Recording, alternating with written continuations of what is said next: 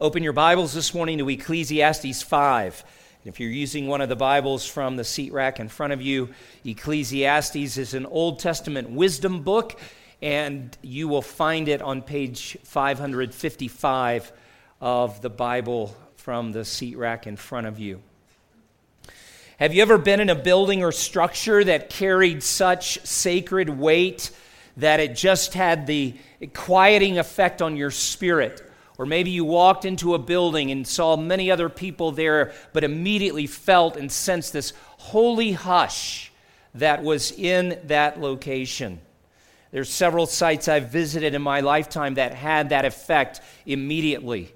One of the most profound moments for me, and surprising in many ways, was when we had the opportunity to visit the USS Arizona Memorial in Pearl Harbor a number of years ago. Sacred location. And they prepare you well by telling you the story before they put you out on those little ships that make their way out to the memorial. And then you have opportunity to get out and stand on the water where the oil still seeps from the Arizona, where it was destroyed and sunk on that fateful December morning many years ago. I would say there was a similar sense of what is sacred and almost otherworldly in the Holocaust Memorial in Washington. There's no way that you can make your way through that memorial and process as best you can the story of the wicked and evil slaughter of millions of dear Jewish people by a demonically possessed man, in all likelihood. Sacred space. I've been in other places where I anticipated that sense, but then never really felt it. The Sistine Chapel was one of those. And I don't know what I expected, but part of the problem is they keep the lights so dim to preserve the, just the spectacular paintings on the ceiling that it's a dim room. And it's quiet enough, but you can't see it like you want to. And I would just say, honestly, what they've printed in books actually gives you a clearer view. You should still go there if you have the opportunity. But I went in expecting a sense of, whoa, and it was more like, just, be quiet and move along as soon as you can because there are thousands of people behind you. Well, I don't know what your experience may have been in sacred spaces as we sometimes refer to them, but Solomon is, in a sense, walking us into sacred space. And he would have had the temple that he had the privilege of constructing chiefly in mind when he begins to talk about approaching God in his house. We'll read it in just a moment, but for a second, let me set this up by reminding you about the temple and just some things about its size and its intention that really were otherworldly. Everything about the temple said, be careful. Outside the temple proper stood the bronze altar, 15 feet high, 30 feet square, the fires of sacrifice burning continually. Across the pavement from it stood the sea, as it was referred to, a massive basin, itself 7.5 feet high and 15 feet wide, filled with water for the priests to wash themselves. In front of the massive wooden doors over the immediate structure of the temple, those doors were overlaid with gold. There were 2 pillars standing in front, each cast from bronze, rising 27 feet into the air. Hollow pillars with the names Jachin, which means God will establish, and Boaz, which means in him is strength. Each pillar topped with an ornate capital rising another 7 feet. Passing through the doors into the holy place, you would find yourself in a room that was 60 feet long and 30 feet wide. Its beams, thresholds, walls, and doors were overlaid with gold. Carved cherubim lined the walls. In front of you stood the golden altar of incense, the fragrant smell ascending as a testimony to the continual prayers of the saints rising into the presence of God.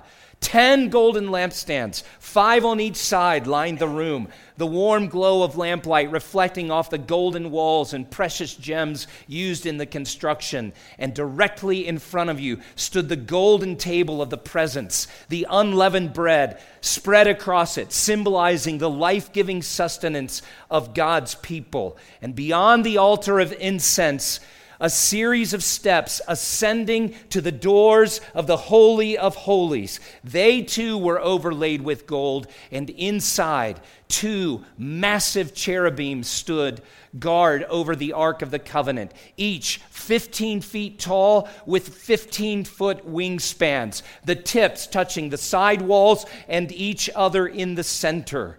These were the carved likenesses of God's personal attendants stationed in the throne room of heaven, and between them, the Ark of the Covenant, also known as the mercy seat, the very place where God Almighty had promised to meet with his people, skillfully carved and crafted by Bezalel almost 500 years before Solomon's temple was constructed. And in the ark at this particular time was a copy of God's law, a symbol of his absolute standard of righteousness and the eternal covenant made with his people. Only the high priest had access to this Holy of Holies, and then only once a year. And the structure itself proclaimed the holy, transcendent sovereignty of God. And at its completion, as recorded in 1 Kings 8, when the priest came out of the holy place, a cloud filled the house of the Lord, so that the priest could not stand to minister because of the cloud, for the glory of the Lord filled the house of the Lord. And when you think of what that physical structure represented, and you think of what rituals and practices the Lord himself had authorized, and you think of what the sights and smells and sounds must have been, it's hard to fathom that anyone would move toward this location carelessly or thoughtlessly. But like just about everything else in our life, familiarity tends to diminish the significance. And when we become familiar, even with sacred spaces, we are also easily become careless in our approach. There's part of me that wonders if what Solomon writes for us in this 5th chapter might actually be a little bit of self-disclosure, a little bit of self-confession, as it were, because we do believe Ecclesiastes was written at the end of his days, and he had lived many years in unfaithfulness to God, probably himself carelessly approaching the temple, carelessly approaching God's word, carelessly going about the daily rituals and practices, his heart somewhere else, and his mind disengaged. Perhaps some of what he is saying as he describes the worship of wise people and contrasts it with the worship of fools is a little bit of his own confession. I can't say that for sure, but that thought has occurred to me over the last several days. There is always a danger to the routines of our faith and our worship. I want you to look with me at Ecclesiastes 5. We're just going to read the first 7 verses of this chapter this morning and focus our time there. Solomon says, "Guard your steps when you go to the house of God. To draw near to listen is better than to offer the sacrifice of fools, for they do not know that they are doing evil. Be not rash with your mouth, nor let your heart be hasty to utter a word before God. For God is in heaven, and you are on earth. Therefore let your words be few. For a dream comes with much business, and a fool's voice with many words. When you vow a vow to God, do not delay paying it, for he has no pleasure in fools. Pay what you vow. It is better that you should not vow than that you should vow and not pay. Let not your mouth lead you into sin, and do not say before the messenger that it was a mistake. Why should God be angry at your voice and destroy the work of your hands? For when dreams increase and words grow many, there is vanity. But God is the one you must fear." This is God's word. Would you pray with me, please? Father, in the time that we have this morning, we open our hearts even as we open your word, and we ask you that according to your promises, you would illuminate the steps of our paths, that we may walk where you want us to walk, and that we may walk in the way you want us to walk. Give us grace to believe all that you reveal to us today. And give us tender hearts that eagerly consecrate themselves to your service, to worship, to love, to honor, and to obey all that you are and all that you have willed. These things we pray in Jesus' name. Amen. What I'd like to do is just very briefly contrast wise worshipers with foolish worshipers. And so we're going to begin with wise worshipers, and you'll note right out of the gate that wise worshipers approach carefully. That's what's layered into the command to guard your steps. Literally, keep watch over your steps of approach. Proceed with reverence would be a theological way to express that. And there may be some allusion, as some teachers and commentators have noted, even to God's admonition to Moses when the bush was burning and he revealed himself to him in that burning bush. Take off your shoes. You're on holy ground. And I think it is clear that God desires us to give care or attention to how we approach him, specifically in public worship services like this, because that was the whole point of gathering in the temple. It wasn't the only place you could worship, but there were designated feast days and holy days where God's people were expected to come. Now, we're not Old Testament saints anymore. We live in this New Testament era and day and age, so Sunday is our day where we all come together. I'm glad you made it this morning. It's a great honor and a little bit of a surprise in some ways. Week after week, you just keep doing it. How amazing is that? Well, you're actually moved by something that has been moving God's people for a long time. Now, let me just insert here that part of guarding your steps, giving careful or keeping watch carefully over your approach, actually begins to just express itself in a very practical way in the personal preparation each of us makes for worship services in times like these. I want to say, first of all, and even going back to one of the great hymns, newer hymns we just sang, that before the throne of God, we have this great high priest who leads us in worship. The very best way to prepare your heart and to prepare your steps as you come into this is, first of all, to spend time reminding yourself of the powerful truths that are ours. The great realities that we have a great high priest who's already gone before us and prepared the way. God is not sitting back today going, you know what, your daily acceptance by me is going to be based on how well you perform in the worship service today. No, we come and worship because there is perfect acceptance. You know, I want to put to rest this old wives' tale. How many of you grew up hearing that when Israel's high priest went into the holy place, they tied a rope around his ankle so that if he dropped dead in the Holy of Holies, they wouldn't have to go in and retrieve his body, but they could haul him out? I grew up hearing that. It's okay to admit that. Did you know that's not actually in the Bible? Now, for some of you, that's startling. You're like, what? It's not. And here's the powerful reality, not just that historically it's inaccurate. That priest represented someone far greater than himself.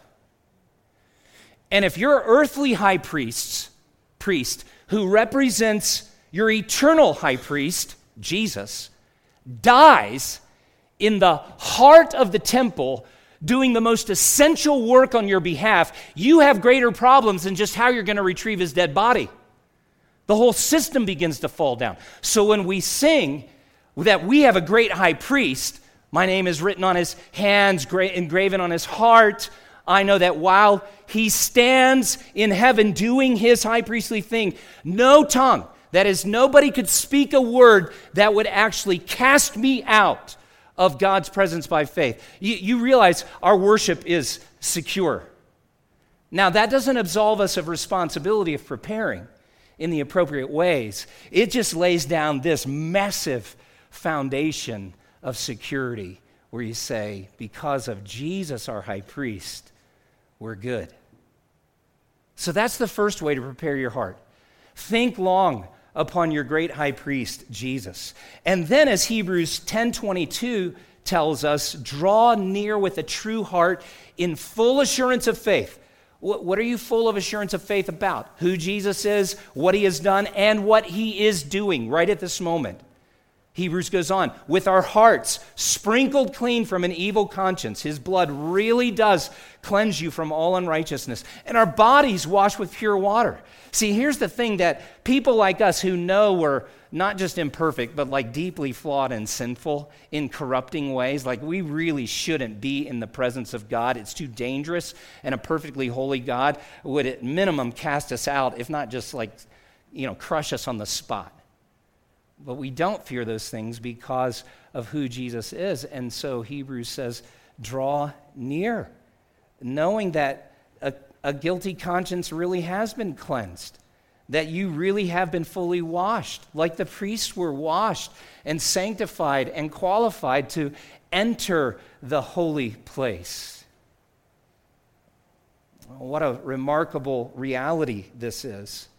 So that's where your preparation begins, but I want to get even more practical. Do you know your preparation for this day really needs to begin on Saturday evening? It actually starts Monday morning. Like, we prepare all week for this. But just a little practical word. Americans love to stay up late, especially younger Americans. And we hit the weekend, and we've worked hard, we've been in school, and we're like, woo! The weekend's mine. I'm going to do what I want. Now I can, watch that movie or hang out with friends or have those people over or, just sit on the back porch. All that's fine. But if your Saturday night gets so late that Sunday morning rising time also gets late, and you wake up in a bit of a panic and look at the clock and church starts in 17 minutes. Honey, get the kids. We got to get in the car. Sing a hymn. Prepare your hearts. You're just not going to be ready.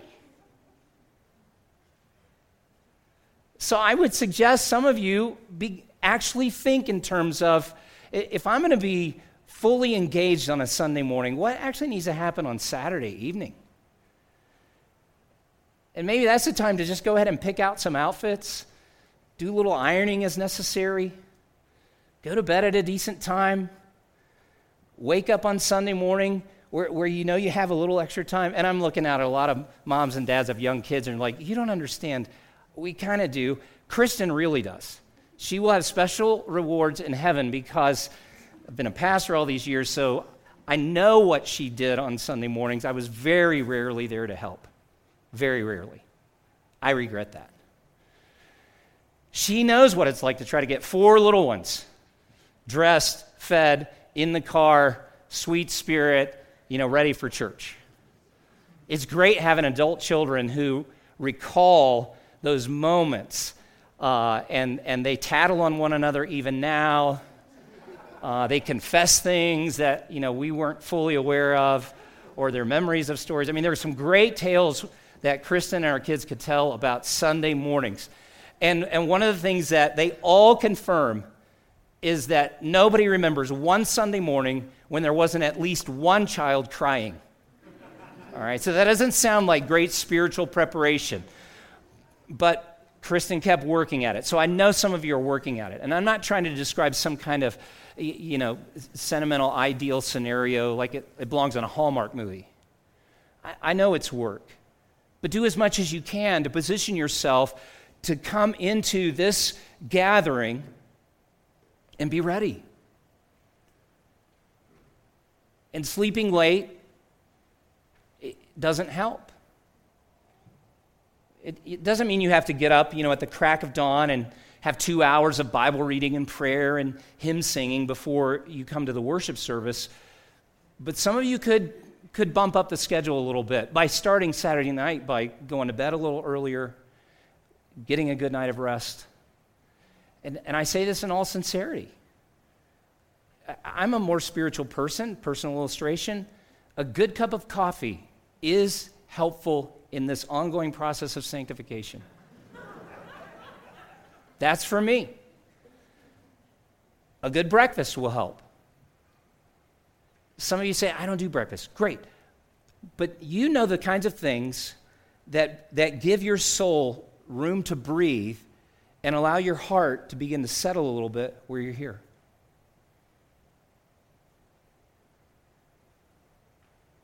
Guard your steps. Wise worshipers do. Number 2, also verse 1, draw near to listen. Wise worshipers prepare to listen attentively. Philip Ryken, who I've made reference to in this series, has written a great commentary on Ecclesiastes. Says very simply, it's hard for us to listen. So many other voices clamor for our attention. Even when we enter a quiet place for worship, the noise of the surrounding culture is still ringing in our ears. And that's a battle for every one of us. But let me press it just beyond the opportunities to have all those voices in your head. The enemy doesn't want you to be in a position to hear God's truth. Do you know why? It has to do with the fact that God's truth is transformative for you. God's truth is life-giving for you. God's truth is faith-building. God's truth is heart-changing. God's truth is peace-giving. Of course, our adversary doesn't want us to hear God's truth. He trembles to think of the effects of God's truth getting into your heart, being embedded in your soul. We can be like those that Ezekiel wrote of in his Old Testament prophecy, chapter 33, verse 32. This is actually the Lord speaking to Ezekiel and encouraging him because Ezekiel was pouring out his heart, just giving the word of the Lord. You would think that if God sends a prophet into the midst of a group of people and says, "Thus saith the Lord," and they know the Lord has spoken to him, that people would listen. Well, they weren't.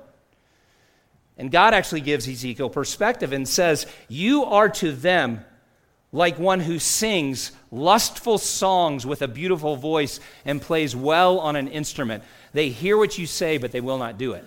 But what's the point? Oh, they love your entertainment. They are in awe when you stand up and speak, just like they're in awe when a really skilled musician with a strong and vibrant voice takes the platform. But it doesn't have any impact on their lives because they didn't come, Ezekiel, listening with a view of being changed. Hebrews speaks of a similar response, and it's possible for us to hear God's word in a similar way. Hebrews 4:2 says, "Good news came to us just as to them, but the message they heard did not benefit them because they were not united by faith with those who listened." There's a responsibility when we hear God's truth to activate our faith, to first believe what God says to us and then yield ourselves in submission to do it. Prepare your heart and mind to listen actively to the word. So some of what I even said about just spend a little time on a Sunday morning praying, getting your heart, your head in tune, but practically speaking, take notes. I love seeing people do it. I'm going to brag on our teens. There are 2 here in the front row today. Sometimes there are more. And I've been so encouraged by teens in particular who over the last several years come with Bibles open and notepads or a little piece of paper, and they're taking notes. Could people come see the notes you girls are taking afterwards? Would that be okay? Yeah. Laura's okay. I'm getting a stare like, oh, I will never be back in the front row again. Don't ask Elise. They're not the only ones. I know some of you have a little different techniques, and this is not to put shame on anybody who's not, eagerly taking notes in the moment. But it is a challenge for some of you to consider. Should you? You might be surprised what you take away that you might be missing. It's one of those ways that we listen attentively. Then, number 3, wise worshipers respond carefully. Solomon goes on to say, let your words be few. Into verse 2. Sorry, I should have told you that. Now, notice the why. God is in heaven, and you are on earth. Therefore, let your words be few.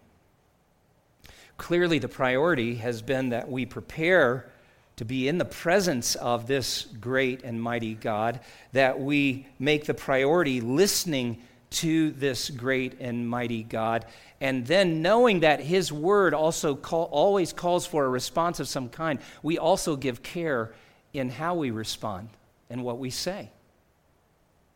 Did you know that worship services like these really are a divine conversation in a way? Like there's a dialogue going on right now. God speaks and we then respond. That's really the simplest way to express what's taking place in any worship service. That's why we say from time to time, like, you come here at Gospel Hope, we're not putting on a show. Like, we believe in congregational singing. We believe in congregational singing in part because we believe that God is speaking first. You say, what do you mean? Yeah, worship is a dialogue. So here are some specific examples. When God, whether through His Word or even through the lines of a hymn, reveals our sin in particular, the response He is seeking to draw out of us is a response of confession, of seeking His forgiveness.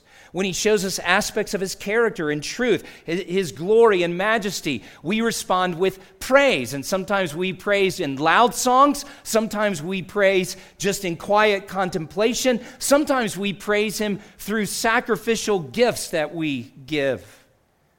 When God shows us our need, we bow in prayer with humble petitions. We may even turn to a brother or sister and say, pray with me. I just feel so overwhelmed by what God has revealed to me about Himself or about my particular need at this moment. Then God speaks to us in commands and instructions and says, you should do these things. You must not do these things. Well, we should respond, and sometimes with words and sometimes just with action, in ways that are appropriate. We consecrate ourselves because He speaks and commands.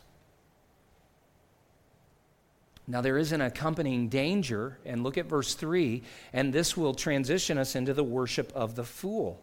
Solomon writes, for a dream comes with much business, and a fool's voice with many words. And now we want to gather some things that we've already read through in verse 1, but just look for a moment at descriptions of the worship of fools. First of all, broadly speaking, a fool is careless with his worship of God. A fool is careless in his worship of God. Back in verse 1, Solomon warned against offering the sacrifice of fools. And you might say, well, what is the sacrifice of a fool? Is it possible I just put it in the offering plate? Maybe. But it's not so much a physical, tangible sacrifice. The next verses will demonstrate that the sacrifice of fools has to do primarily with thoughtlessness when it comes to God Himself, whether it be the words that we speak to Him or about Him, and then even more specifically making promises to God and then not keeping them. Vows. And did you notice what Solomon said of this kind of sacrifice? They are doing evil. It's actually possible to be in the right location, the temple or a local church like this. You're surrounded by people who really do love the Lord, and yet because your heart is not rightly connected to Him and your spirit is not in right relationship with Him, that you could go through the motions but actually end up sinning. That's a little scary. We'll go back to verse 2. When we say the fool is careless with his worship of God, diving down a little deeper, he's careless in his communication with God, or perhaps we could even say about God. Verse 2 says, be not rash with your mouth, nor let your heart be hasty to utter a word before God.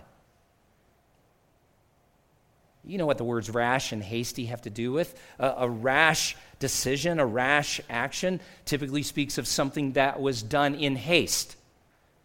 And so we act or we move or we speak with high speed, and thoughtlessness is what usually gets us into trouble. And hasty runs along the same lines. There's a quick response.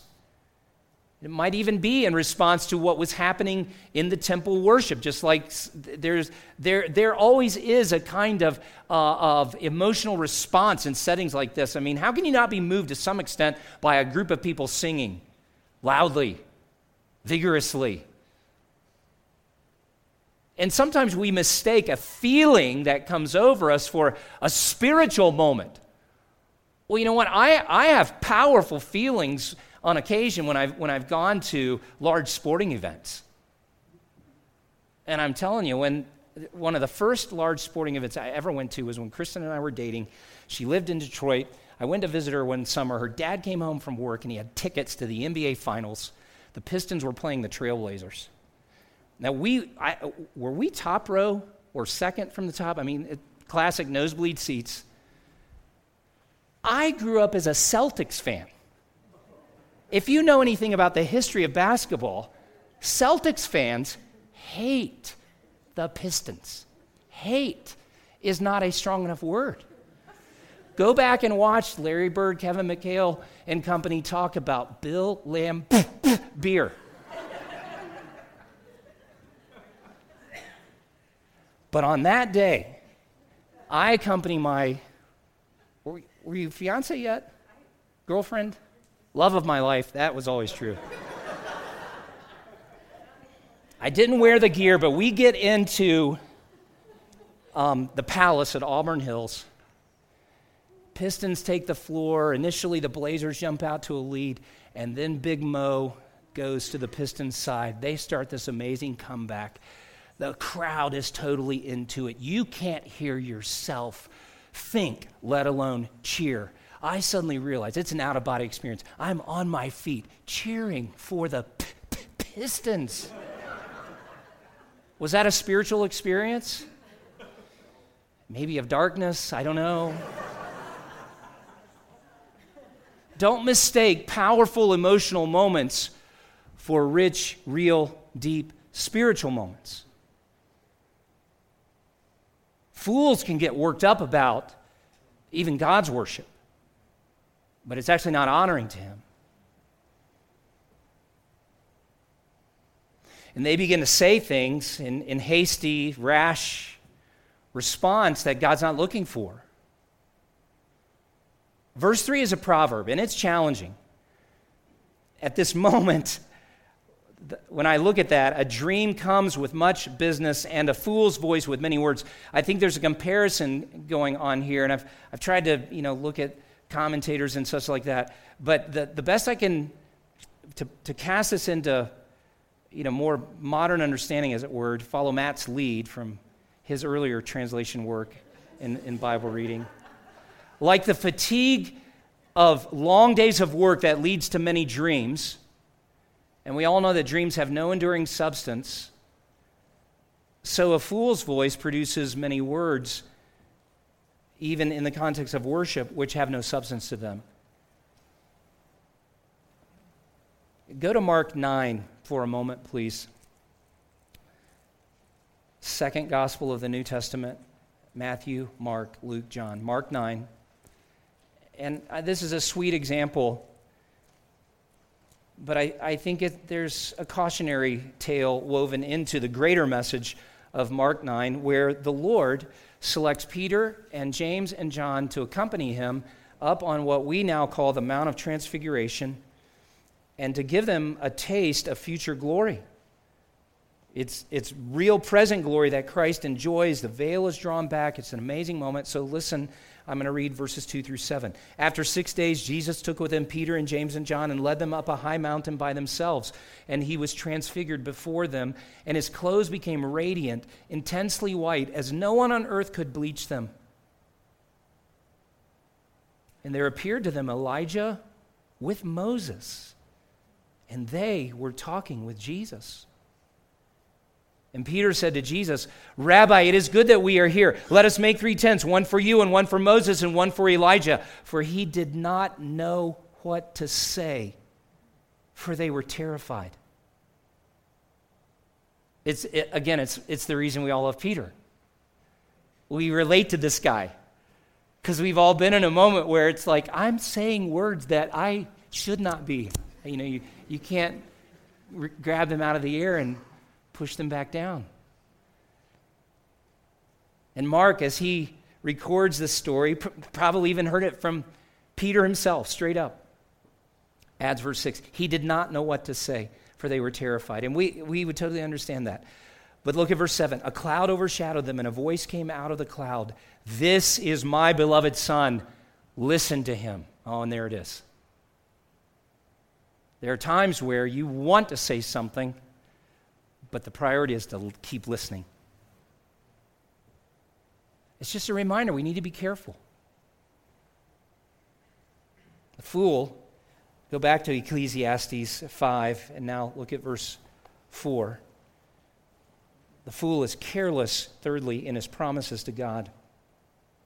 Solomon brings up the issue of vows. They're all through the scriptures. They're very important. And they actually encapsulate a variety of promises that people make to God. Often very common things, but really important moments. Jacob promised to worship God with 1/10 of all of his possessions if God would protect him, Genesis 28. Jephthah, one of the judges who followed Joshua, promised God he would sacrifice the first thing that greeted him if he survived the battle with the Ammonites. And that's a whole sordid tale of its own recorded in Judges 11. Hannah, sweet Hannah, childless for so many years, prayed for God to give her a son. And in return, she promised that she would return that son to God. And God gave her Samuel, one of the greatest prophets in Israel's history. Well, those kinds of vows are all through the scripture, but God said very clearly through Moses to Israel after the Exodus in Deuteronomy 23, if you make a vow to the Lord your God, you shall not delay fulfilling it, for the Lord your God will surely require it of you, and you will be guilty of sin. It's a really big deal. And vows are in their own unique category.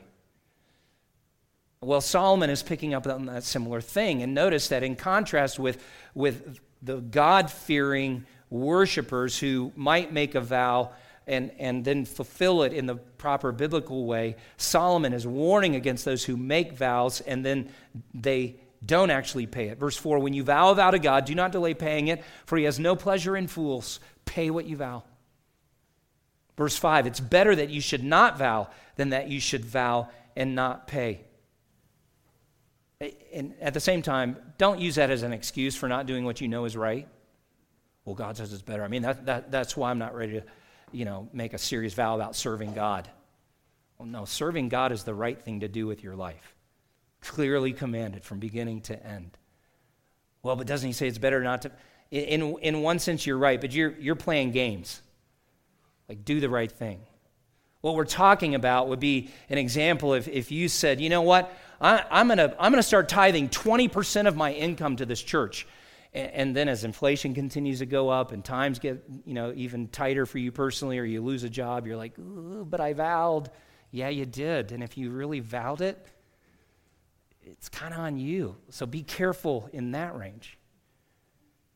And if you look at even the examples of vows that seem to serve as the really healthy examples, people were in extraordinary moments. In a sense, they're coming face to face with their God in a great need, and they just have a profound sense that this is the moment. I really do need to promise something unique, something special to God. People aren't, Hannah didn't, there are no other vows that Hannah made that are recorded. Now, maybe she did.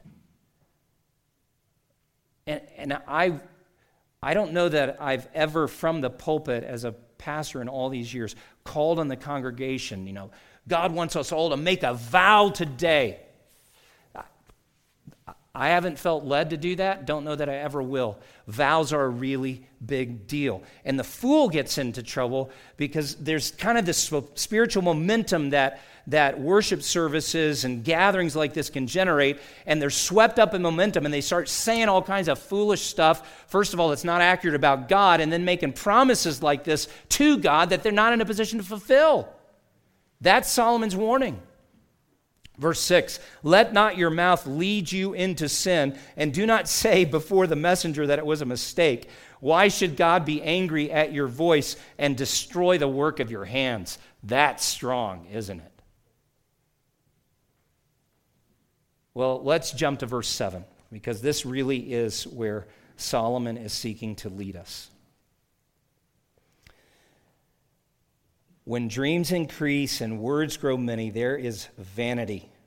There's just emptiness to live in that kind of foolish life. And what's actually the corrective for a fool? Well, here it comes into verse 7.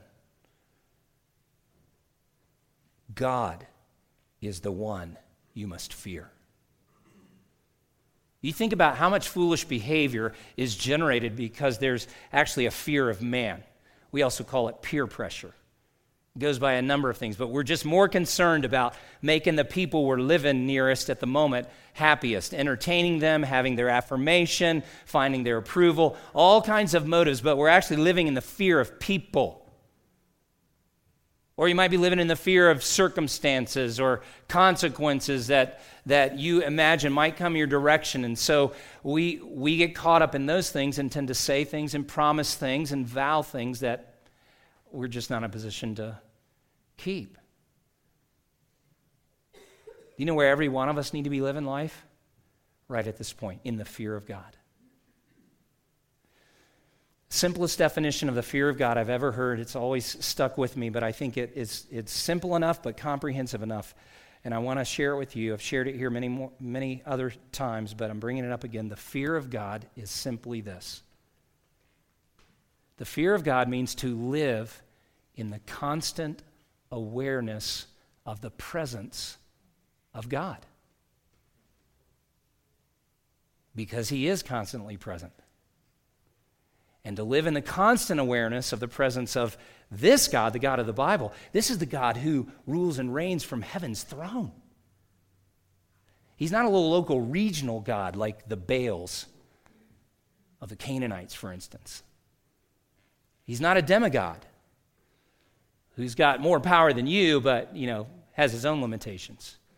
No, this is the infinite, eternal, self-existent, all-knowing, all-powerful God.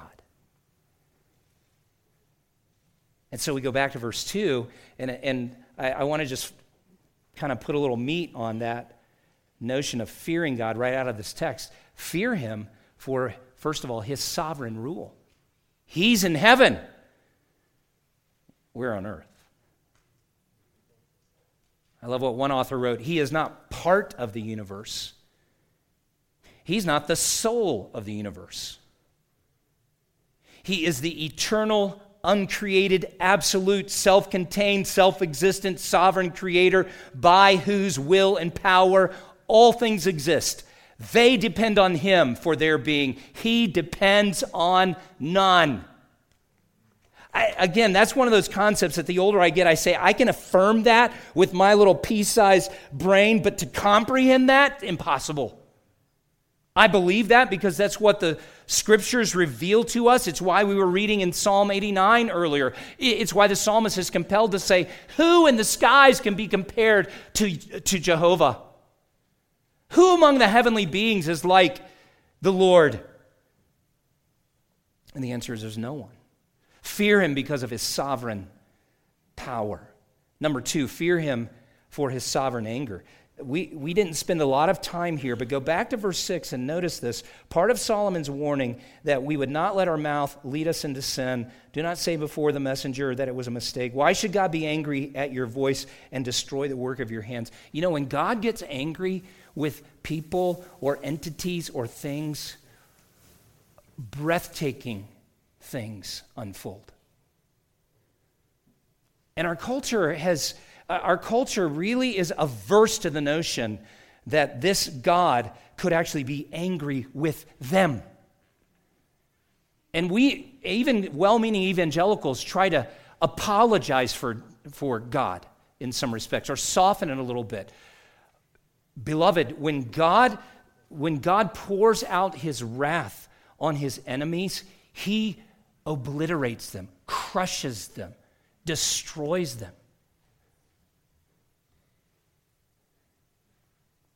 And it is good for us to consider, is God angry with me today? Because He's a righteous judge. And Psalm 7:11 says he's a God who feels indignation every day. The perfect justice in him knows and sees all things, and though his perfect justice is not at odds with his abundant mercy and his great patience, we call it long suffering, that is, God himself is willing to suffer long, bearing up with this indignation that rises as he watches the evil and injustice that continues to be perpetrated on earth. But he does so with the hope and expectation that people will see their evil, repent of it, turn of it, and that he can make all things new for them. But do not mistake his long suffering as indifference.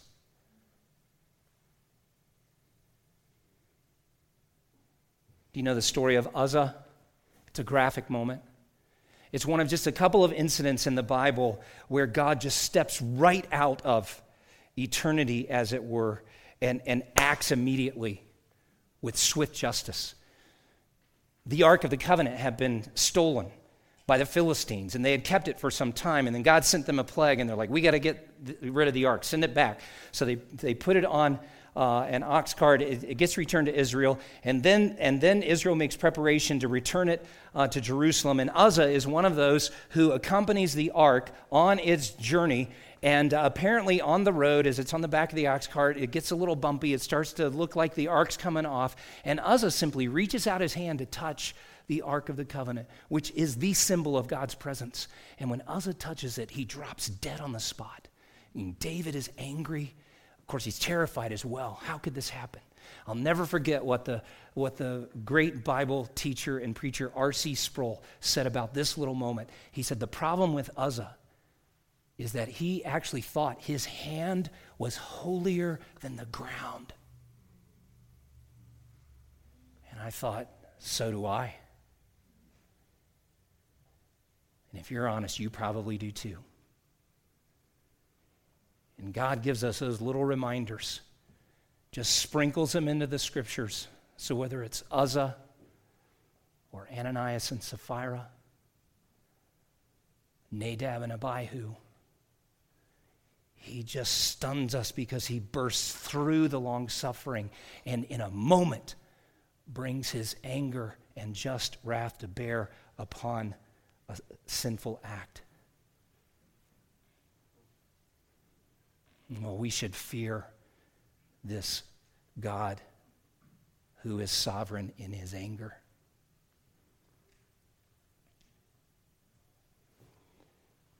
The last thought is we should fear him for his sovereign grace. And it's the stories of Nadab and Abihu and Uzzah and Ananias and Sapphira that hang like this grim, bleak, dark backdrop. And against it, God hangs grace. I was struck over the last couple of days by the little thought, God is in heaven, you are on earth, but there's more to the story. God is in heaven in all of his perfect glory, you are on earth. We are on earth in all of our sin and corruption and imperfection. God is in heaven, you are on earth, but God came to earth.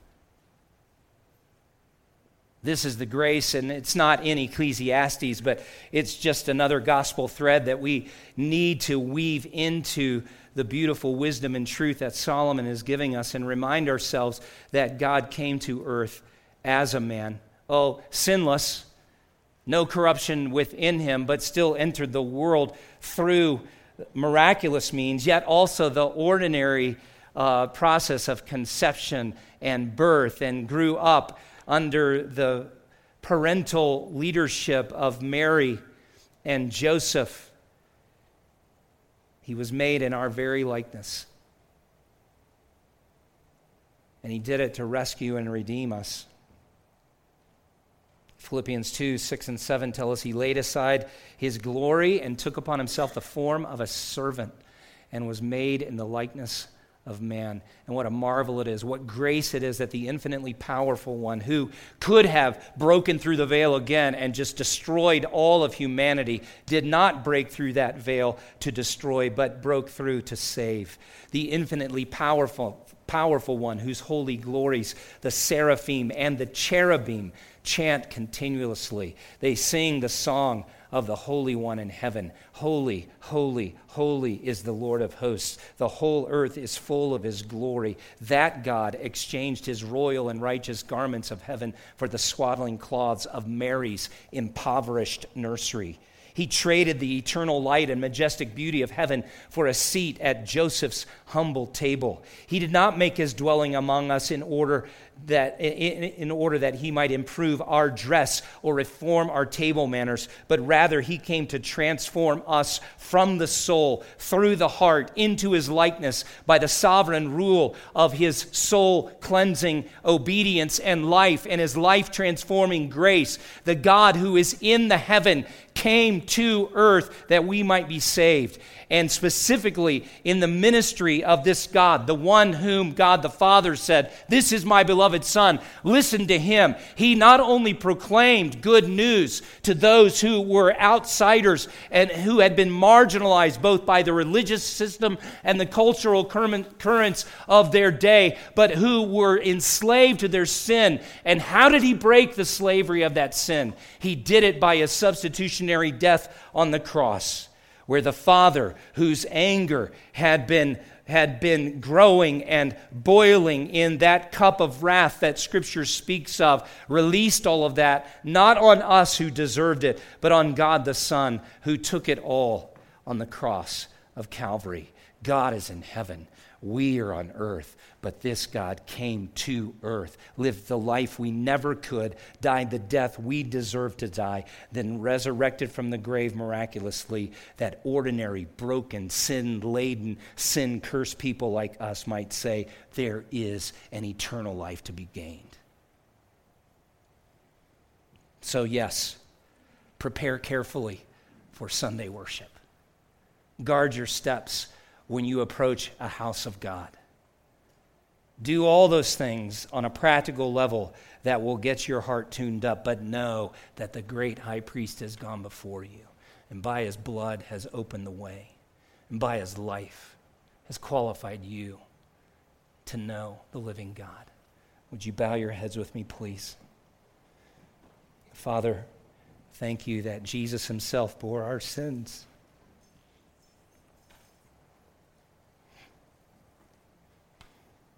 In his precious body.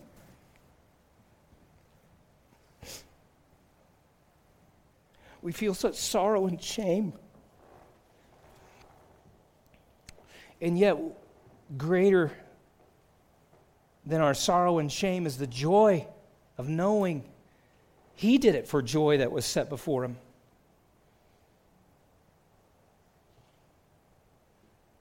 He actually did it that we might be delivered from the sorrow and shame that some live with every day for their sins. Oh, Lord Jesus, in great love, would you lift that shame from them right now? Would you diminish the memory of their sin because you bring the powerful reality and vivid thoughts of your death on the cross, of your mighty resurrection and your glorious ascension. Let those great realities eclipse the shadows of our shame. Please. Thank you that you are the great high priest who even this day has perfected our worship and led it. What a great day. We love Andrew, but we would much rather see you lead the service. And one day we will. And there will be millions who assemble and will employ, first of all, our voices to sing praise to this high and holy God. And the instrumentation will be amazing, and it will all be perfectly synchronized. No orchestra, no band, no ensemble has ever approached this. But it's all because of our one great high priest. It truly puts us in awe But we want to deepen that sense of awe, and we want to be among those who, as Solomon implored, God is the one you must fear. So lead us. Comfort those who are grieving today and whose grief seems greater than your presence and truth. Awaken those who are asleep, souls anesthetized with the world's entertainment, the world's ambitions and aspirations. Awaken them to the eternal realities that they may quickly leave the fool's errand that they are on. And for those who wrestle, who honestly seek you and yet at this moment feel like you are largely hidden to them, Lord God, have mercy and open their eyes today that they may see you are not only the glorious, all-powerful Creator, but you are the glorious God who came to earth to save us from our sins. You are Jesus. We love you, and we fear you, because you are sovereign in power, and you are sovereign and justly so in your anger over our sin, but you have been sovereignly gracious in your Son. And for this we praise your high and holy name. It's in Jesus' name we pray. Amen.